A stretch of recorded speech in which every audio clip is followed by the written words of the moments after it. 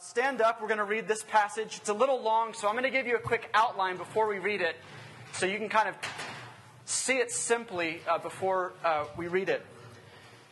Paul's going to ask one question at the beginning of this passage, and then he's going to give one answer from two different angles. Okay, the question is verse 15. You'll see it in a second. And then he basically spends the whole rest of this chunk answering that one question.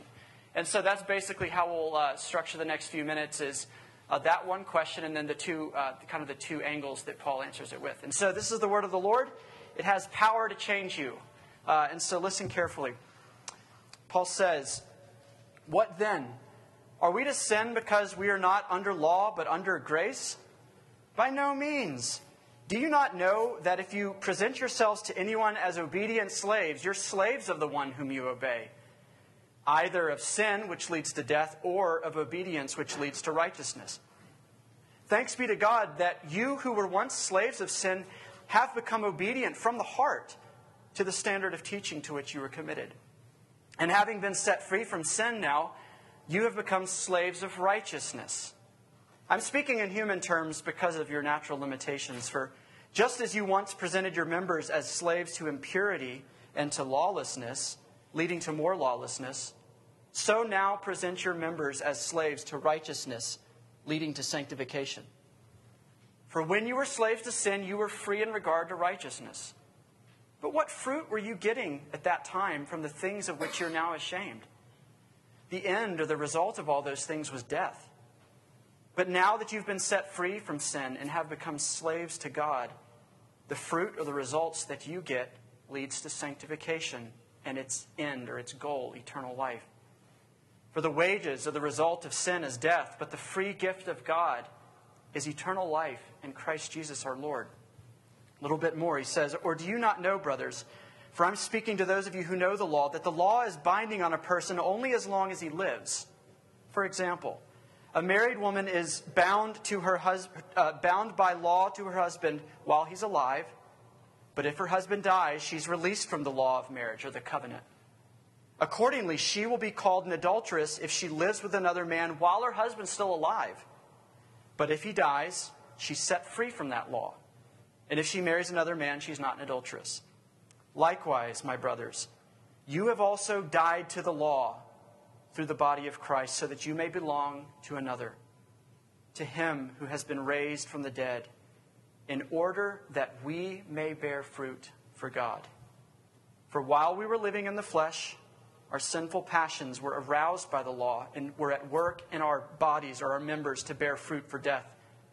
But now we are released from the law, having died to that which held us captive, so that we serve in the new way of the Spirit and not in the old way of the written code." Let's pray together. Lord Jesus, we pray that tonight you would do what you say you love to do and send the Helper and the Comforter, the Holy Spirit. We were not made to do anything on our own. In a sense, God, you never cut the umbilical cord between you, the Creator, and your creatures. We are still that dependent on you for everything. And so we acknowledge that neediness and weakness before you tonight. And right now, would you come? Would you help us? No matter what kind of, no matter who's in the room, no matter where we are this week, you know where we are. And so would you walk your grace? Would you walk your gospel right to where we are? Would you bring us hope and life? Would you bring us clear eyesight and open ears? We ask all of this in your holy name. Amen. All right, thank you for bearing with me, and you can take a seat.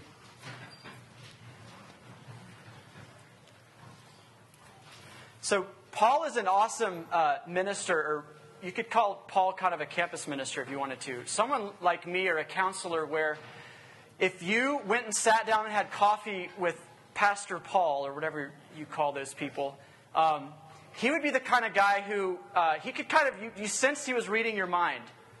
So if you sat down and had coffee with him and he was telling you all about the gospel or all about kind of the Christian life, he would start to anticipate questions that you were starting to wonder. In other words, you would feel so known and understood, it's like he was completely tracking you. He completely knew where your mind was going. He's a guy who gets you. Part of it is because he has the Holy Spirit working through him, and Jesus gets you. Jesus also can anticipate where your mind goes and what questions you have, not in a creepy, like, identity theft way, but in a, man, this guy knows me. He gets me. And Paul assumes that if he's going to talk to us about the gospel, about God's free gift of grace in Jesus for people like us, Paul is like, hey, I know where their minds are going to go next. They're going to start asking questions like, okay, well, if I'm accepted in Jesus, if I already measure up because of what Jesus has done, and it's not up to me, if I am already as accepted as I'll ever be in God's eyes, if I'm already as loved as I'll ever be, as secure, what's the point of trying? Like, what's the point of trying really hard to love my roommate? What's the point of trying really hard to kill or fight sin the way the Bible calls me to? Like, really? If I already measure up, what's the difference in the end? Does it really matter?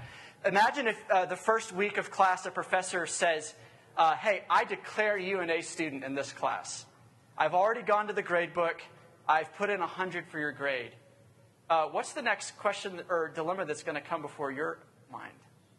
Do I come to class? Right? What's the point? What's the point of the homework? What's the point of the lectures or whatever else? I already measure up. So Paul is saying, if you already measure up, you are good, clean, innocent, pure in the eyes of God because of what Jesus has done for you. What's the point? Still come around, still work, still care about becoming a different person or a new person.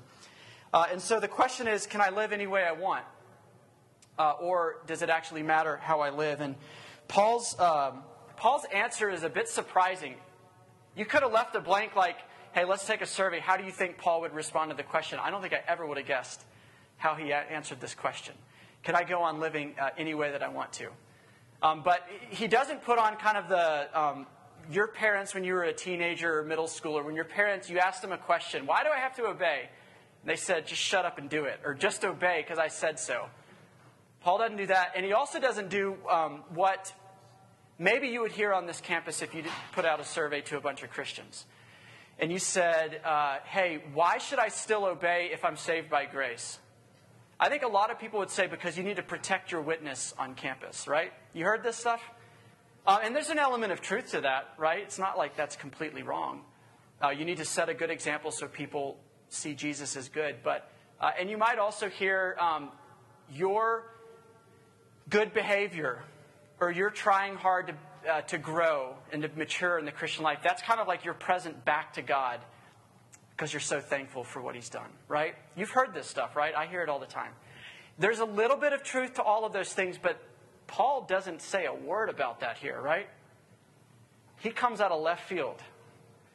Paul answers our question. So do I just keep living any way I want? Does it even matter? Paul says, of course you can't keep living in sin.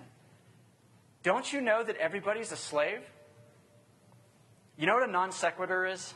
You heard that term in any of your classes. A non sequitur, it's Latin, it means does not follow. It's like if I say, how old are you? And you say triangle. It doesn't make logical sense based on what came before it.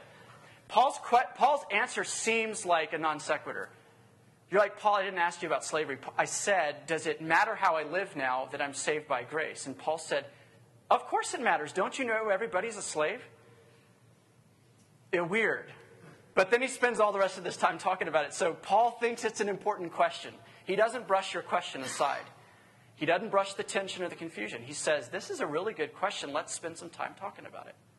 And so that's what he does in the second half of Romans 6. Now, is Paul just being harsh and insensitive? Because when you talk about slavery, you get into tiptoeing around some pretty sensitive stuff, right? It's a loaded issue. But even for people in 2014 in America with fresh memories of Civil War, of civil rights, of all that stuff, slavery the way you and I know it was nothing in comparison to the way it was in Paul's day. Paul was a Roman, right? The Roman Empire, their policy was basically, they had conquered everybody, but their policy was, if we conquer you, we get you, right? It's unfortunate if you're a conquered person, because you become kind of the property of the state. And a lot of people kept getting to do their own thing, but some of those people were kind of fully brought into that slavery, that lifestyle. So Paul's not being flippant. He knows exactly why he's decided to say that everybody is a slave. That it's your core identity. You're not just a creature. You're not just a man or a woman. But the Bible hands you an additional label, an identity label, that says you're also a slave. Okay? Now here's kind of what he means by that. Paul doesn't say that everybody is a follower of God or sin. He doesn't say everybody's an apprentice of God or sin. He doesn't say everybody's a servant of God or of sin. He says everybody, every human being, is a slave either to God in righteousness, which leads to life, or to sin and disobedience, which leads to death. Okay, so he's looking at the whole human race and saying every one of us is a slave. The question is, which master are we enslaved to? And so the reason he chooses the slave metaphor is because slavery is like one of the only things that is life-dominating. If you're a slave, it's not like you have a little area of your life carved out where you're still a free person. Every part of you is a slave, right? It's life-dominating. It is every square inch of it. It's all-encompassing. It's your identity. And same with the other metaphor that Paul kind of talks about at the very end. He's thinking of another image that he can bring to you to kind of help it make sense. The other image that he goes and thinks of is marriage. Now, don't connect the two too close. Marriage is not slavery. Timed that perfectly for when Anna got here. Yeah. He's not saying marriage is slavery. He's saying, hey, if the first metaphor didn't work for you, here's another picture. Marriage, too. There's not a single piece of my life where I'm not a married man. There's not a single decision I make, thought I have, desire I have, plan I have for the future that doesn't somehow connect back to Anna. It is a life-dominating, all-encompassing, all-in kind of thing. And when Paul looks at you and me, he kind of says, oh, their life is also dominated. It's all encompassed by, it's directed and driven and ordered by either obedience to God or obedience to death. Okay, so I'm going to tell you, it's like you're a slave, or it's like you're married. Okay, makes sense so far? That's kind of the metaphors that he is setting up, and this is hard for us to accept. Here's how I tend to think about sin. We'll take this kind of in two parts. He says everybody's a slave to sin or to God. So we'll talk a little bit about what it looks like to be a slave to sin, and then we'll talk a little bit about what it looks like to be a slave to God. This is how, if you're like me, you tend to think about sin. If you use that word or not, whatever. Doing your own thing. I tend to think like, as a Christian, that what God's desire for my life is to stay on this straight and narrow, tiny little path. But sin is this cool little thing on the side that's like sparkly, and it's like, come and get water. Come and take a break. Come and have fun. Come and find excitement. And so when I think like I'm on this boring, trudging path of this straight and narrow, right? And there's this really cool thing over here on the side. And I think about sin as disobedience, right? Like a kid disobeying his mom or his dad. You know the rules and you didn't follow them. But Paul says, He kind of washes all of that out, and he says nothing could be further from the truth. You've got to stop thinking of sin as disobedience. Sin is obedience. Sin is lockstep following orders. It is obedience. It is perfect obedience to a master. And I'd never, until a couple of years ago when I really looked at this passage, I had never thought about sin as obedience. We'll see how in just a second, but have you ever thought about erring or rebelling or kind of going your own way or turning your back on God as obedience? Before we get any further, you've got to at least see that, or at least be open to the possibility that God looks at this stuff and he sees it as obedience. Now, the other thing, because he says right in the middle of this passage, he's talking to Christians, he says, for when you were slaves of sin. And then he talks about, for at that time when you were doing things that you're now ashamed of. What he means is basically, how do you become a slave to sin? You're born into it. We talked about this a couple of weeks ago with Adam and Jesus, right? The Bible's really clear about this. I know you may not agree with it. That's okay to be here and not agree with that. But the Bible looks at you and it says the way you became a slave to sin is you came out of a womb and you were born and you started breathing. We were born into this. Okay? That's kind of how we became slaves to this stuff. And so the Bible looks at humanity, or to boil it down, if God looks at the campus of New Mexico State, he sees it differently than you and I do a lot of times. I tend to see it, and I bet you do too, there are some good people who are kind of Christians or religious people, and they walk the straight and narrow. Then there's the partiers, or there's the whatever other categories you put on them. But you kind of divide the campus down the middle by the good guys and the good girls and the bad guys and the bad girls. The people who obey God and the people who disobey God. But God doesn't see it that way. God sees this campus as a campus full of perfectly obedient people. Everybody obeys. The worst partier on campus, you need to stop seeing as a disobedient rabble-rouser. He is a perfectly obedient rule follower to what we'll talk about in a second. And you also need to see what we would consider the best person on campus, or the most godly person on campus also, as an obedient. The point is, God looks at it and says, everybody is obeying something. Everybody's obeying a master. If you got the Facebook post for what the message was going to be about tonight, I put a quote on there from a lady named Rebecca Pippert. She wrote a book called Out of the Salt Shaker, if you ever want to read more about it. But this is what she said, and we're kind of trying to now get a better picture of who are or what are these masters that Paul looks at and says, we obey, right? All of the people on campus, what kind of masters are we obeying? Some of this won't be very new to some of you, but Becky Pippert says this: whatever controls us is our Lord. The person who seeks power is controlled by power. The person who seeks acceptance and approval is controlled by acceptance and approval. We do not control ourselves. We are controlled by the Lord of our lives. Lord means master. We are controlled by the Lord of our lives. Now, if that didn't kind of make sense to you, there's an old English pastor named Martin Lloyd-Jones. He says it kind of a similar way. He says, your God is what you give yourself to. Your God is what you give all of your resources to. For example, the best pieces of your time go to your God. The most alert and insightful thoughts, your money. You live for this God. It's the thing or the person that keeps you going. It's what you turn to when life gets hard. Everybody has a master. But the question is, who is your master? Right?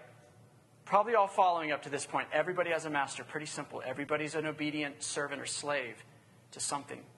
Like he says, the question is, what is your master? Maybe a picture's better for you of how this works, how it spirals out of control, and the things that we chase and look to bring us life actually do a bait and switch. It's like a fishing lure. Fish think that here comes a tasty meal. I'm going to chase after this thing and bite down hard on it and then start swimming away, and then whoosh. And what the thing that they thought was going to bring them life killed them. It's the same thing with this kind of stuff. The picture of this, I think the best picture I've ever heard of is Gollum in Lord of the Rings. Tolkien was a Christian. Tolkien knew this stuff, and he was trying to communicate some of these messages from Scripture through his writing. And so he has this guy named Smeagol, who's like this little... he's a hobbit, right?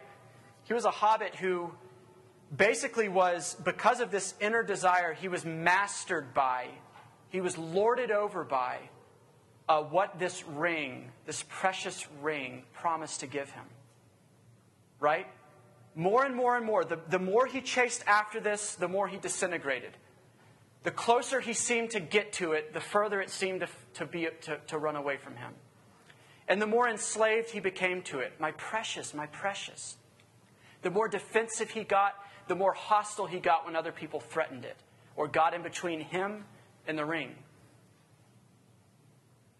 Think about Gollum and go back and read this passage. It makes a lot more sense. Paul talks about this kind of our obedience to these other masters as something that is life-dominating all-encompassing, just like Gollum. Every decision we make, every desire we have, every plan we make, everything that we choose to go to or not go to, these masters are always there issuing edicts and orders. They're always whispering, my precious, my precious. And so there's always forks in the road of who do we obey. Gollum's a picture of a guy who's mastered by it. Paul says in verse 19, chasing these masters, obeying these masters, presenting our members or our bodies as slaves to this leads to lawlessness, which leads to more lawlessness. And he says later, the end of that is death. So he's saying, imagine a snowball. Imagine addiction. Everything starts out small, and it always grows. It has momentum to it. Slavery, both to sin and to God, has momentum. It has energy to it. It doesn't just sit there, but it has momentum and energy to it. Okay, and so he says one more thing before we push on and look at what slavery to God looks like. He says, we don't just have this kind of internal impulse to obey those little voices. Like when we're on that little straight and narrow and we hear, just do it. It's time. You need it this time. I don't know what it is for you. But you know what that internal dialogue sounds like? That master starts chiming in again. It says it's time to obey again. It's time to come over here and look at this. It's time to go do that. It's time to nurse that resentment or that anger. It's time to slander. It's time to put that person in their place. And we tend to give into those moments. And what Paul talks about when he says, what he means when he says we present our members to this slavery and to these masters, what he means by that's fancy talk for our bodies are what execute kind of our internal desires or implement. Here's a cheap little or a free little theological nugget for you. God gave you a body to implement and act on these internal desires and this internal worship that's inside of you. Before the fall, your body was supposed to implement righteousness, to spread it, to say loving and edifying things with your tongues, to see with your eyes people in need and how you could help it, to use your feet to walk to people in need, to use your hands to clothe people, to use every part of your body, your brain, your sexuality, your personality as a resource to love people and love God, to give yourself to industry, to agriculture, to medicine, whatever else. That's why you have a body. But Paul says our bodies as these tools to kind of make something inside happen outside in a concrete way. Paul says our bodies have gotten wrapped into this corruption. And so that's why our bodies are kind of just, the gospel is not just about your heart and your soul. The gospel is every bit about your fingernails as it is about your soul. The resurrection we'll talk about in a minute applies as much to your feet as it does to your heart. This stuff matters to God, and Paul says we present our members. And then things begin to spiral out of control. Every time we present our members to these other masters, practice makes perfect, right? Practice makes perfect. And so when I use my tongue to grumble, guess how much easier it is next time to grumble? It's easier. When I use my eyes to lust, how much easier is it next time once my eyes have become more and more trained and practiced and patterned in that? We present our members in service to our masters. So if the master says down I'm all, wow, look at that. And then your eyes kind of steal from that person and depersonalize that person. They become an object for you. Your eyes have to execute that command. Think about the ways this week that your hands, your eyes, your ears, your tongue, your body has executed these whispered commands of the masters we follow. Paul says this is kind of all on the table. Now, real quickly, why does this stuff work? Why does addiction happen? Why do we keep giving back into this stuff? Even though all of us kind of have been stung by it, we taste the poison of this stuff. I'll never forget this night in seminary. I was in a class, and this guy that I'd seen all the time at my seminary, he was one of the groundskeepers. He was up front at the podium. We were all like, this is going to be cool. The groundskeeper's giving the lecture tonight. And Al started the lecture by saying, I work at this seminary because they're the only people who would give me a job. I've been in prison for the past 30 years. I was a heroin dealer. And I won't go into all of his story, but what caught me and stuck with me is he said, the whole thing, it started so simply and innocently. He's like, I was 15 years old and I just wanted something to do. And he said, for the next 30 years, I was in hell. And he said, addiction was the easiest thing in the world because all addiction is not saying no anymore to what you want to do. Coasting. What could be easier than kind of throwing up your hands and just being carried away by the current? And then he said this, drugs work. I was like, whoa, you're not supposed to say that here. Like the government and all these other people say drugs don't work, they don't deliver. He said drugs do deliver. They do work. If you want comfort and release and escape from life, drugs will give it to you. If you are lonely, you want validation, intimacy, or sex, we'll give it to you. If you want to have a secure future, pouring your life at the expense of your friends into a GPA or a grade will give you a more secure future, most likely. You will get a better internship. But look at the trail of death that follows in its wake. That is where you see kind of the proof is in the pudding is an expression. The results show you what it's really like. How many successful businessmen who got the good GPA, got the best job, make the most money, have dead marriages, dead families, and dead kids? How many addicts do you know who keep turning back to drugs because they do work in the moment, but they have nothing more to offer than that? They take you by the hand and peacefully lead you to your death. This is why this stuff is deceptive, and we need deliverance from it. And that's just what the gospel is. The second kind of slavery that Paul talks about is this slavery to Jesus. Okay?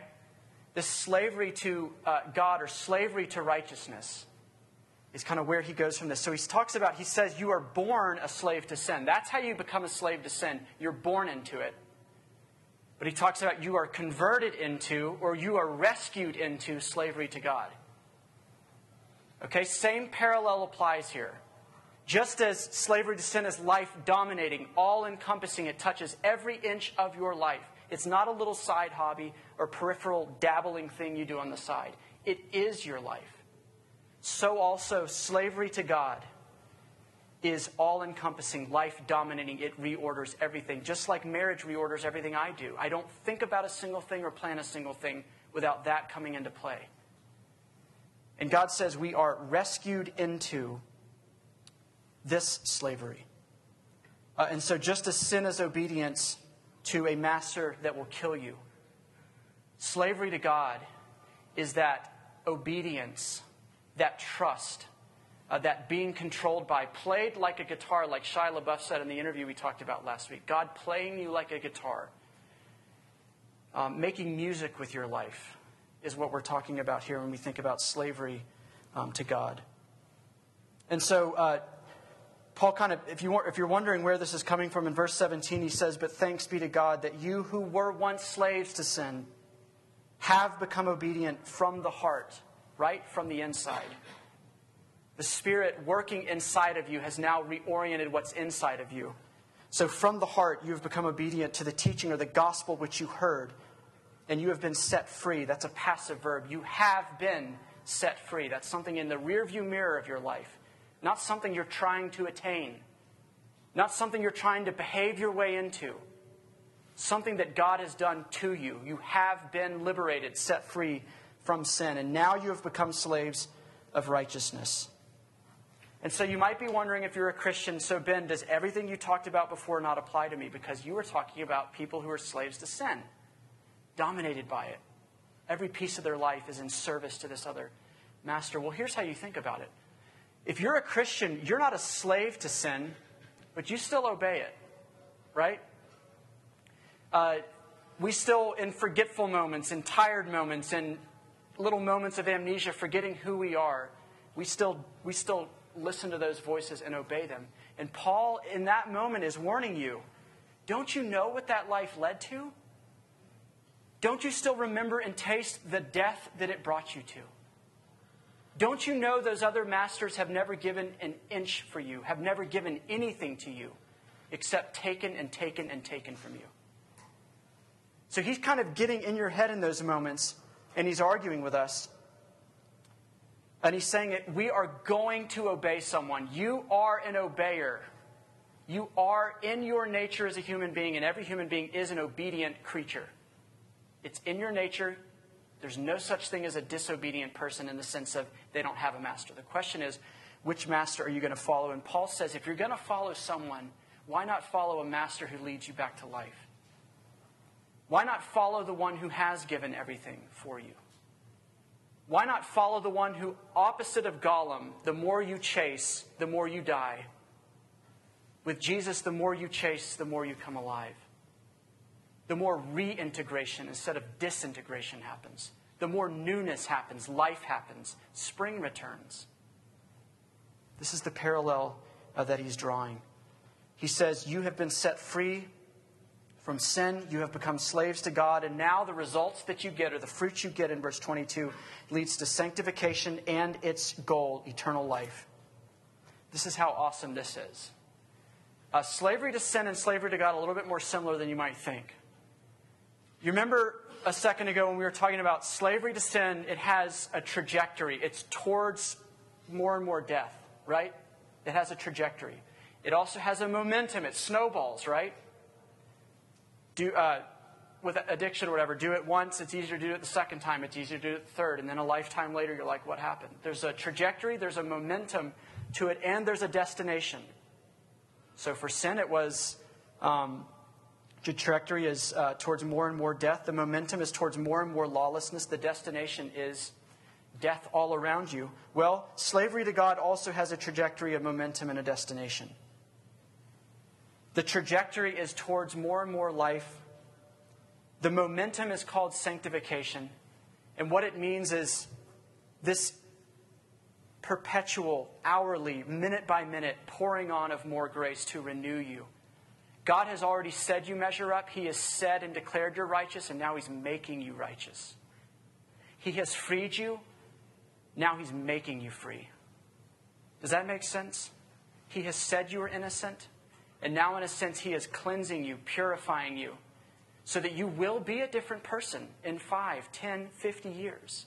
Christians are people who have power to change because you are united to the one whose name is power, the one whose name is life. And the end goal of this is just as giving yourself for obeying the master of sin will lead to 10,000 deaths, which ends in one gigantic eternal death called hell. So also 10,000 itty-bitty, tiny little moments of renewal, of Jesus breathing wind in your sails, to walk in freedom. We'll see that in just a second. We'll close with that. But 10,000 moments of that, what does that lead to? The accumulated result of that. He is not just kind of making you a better person in this life. He has already begun the work of making you perfect again.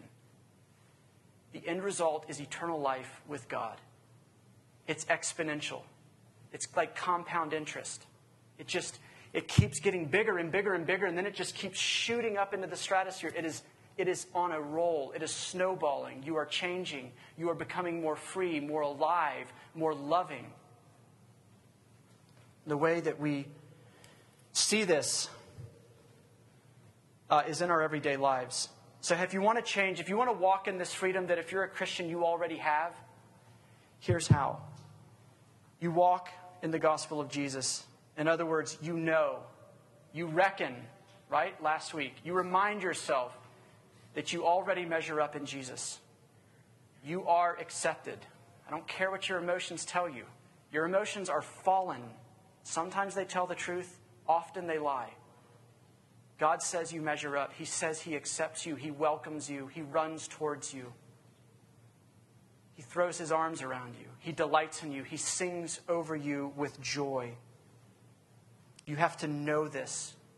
This is why at RUF we talk about the gospel here on Tuesday night. And if you come to a Bible study, we talk about the gospel there. And if we ever get to get lunch or coffee, we talk about the gospel there. Why? You have to have this fresh in your mind, or we will start obeying other masters. Because Jesus as a master will become tyrannical to you. He'll become unsavory or ugly to you. And these other masters on the side will become beautiful again. This is why people who are not attached to community tailspin very fast. This is why we're always opening the doors to you getting to know people here so that you can be reminded of this stuff. You reckon yourself also dead to sin and alive to God in Christ Jesus. You see how Jesus used his freedom. Tyrell read about this earlier. 1 Peter 2, verse 22 to 25. Amazing. How did Jesus use his freedom? Or what did his slavery to God look like? It said his obedience to God looked like he was free to face death on your behalf. He was free to give away everything on your behalf. He was free to obey the Father. He didn't return evil for evil. He didn't curse. Think about all the times in that story that you and I would have responded and obeyed another master. I worship comfort, and so I can't go to the cross. I worship security, and so I can't bless people who curse me. Jesus used his freedom, and it gave life to everybody else. Here is where we end.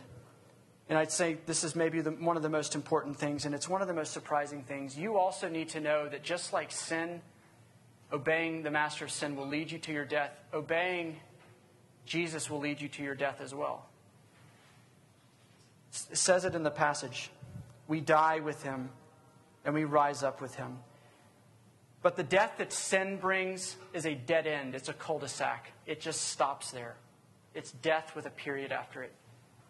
The death that Jesus brings his people to, it's a continual death.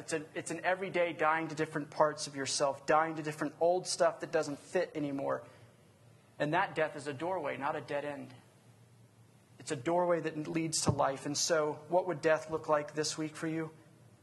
Dying to the master of grades or your GPA will feel like death to you. So that others might know you and you might know them and care for them and love them, you will have to die to that sometimes. There will be tests that you should make a B on because you love Jesus and you love people instead of an A. Dying to desires for drunkenness. You go to a party and you feel like, I don't have the best personality. I need a little help. And drunkenness is the quickest way to that. Dying to that impulse and pushing that master away in that moment and saying, shut up, will feel like death to you. And you will have to own the weakness of being at that party without that crutch. And you will learn how to give life to people instead of being a parasite at the party. How to be a life giver who goes and talks to other lonely people. Dying to your comfort and security tonight might look like you going and talking to the person you've never talked to before because you were scared. It will feel like death. But that is actually you saying to other masters, shut up. I am free in Jesus to walk in weakness. I am free to live now. Joe Novenson said, he's a pastor that I love. He said, you've heard the expression, it hurts like hell? He said, dying to yourself, being enslaved to Jesus will hurt like heaven. He says, hell doesn't give a rip if you ever change. Heaven insists you do. So sanctification, or this being made new by Jesus' Spirit day in and day out, will hurt like heaven. It will be painful, but it leads to life because heaven insists that you change. Let's pray that we'd be willing and able to embrace this and to walk with Jesus as he does this in our life.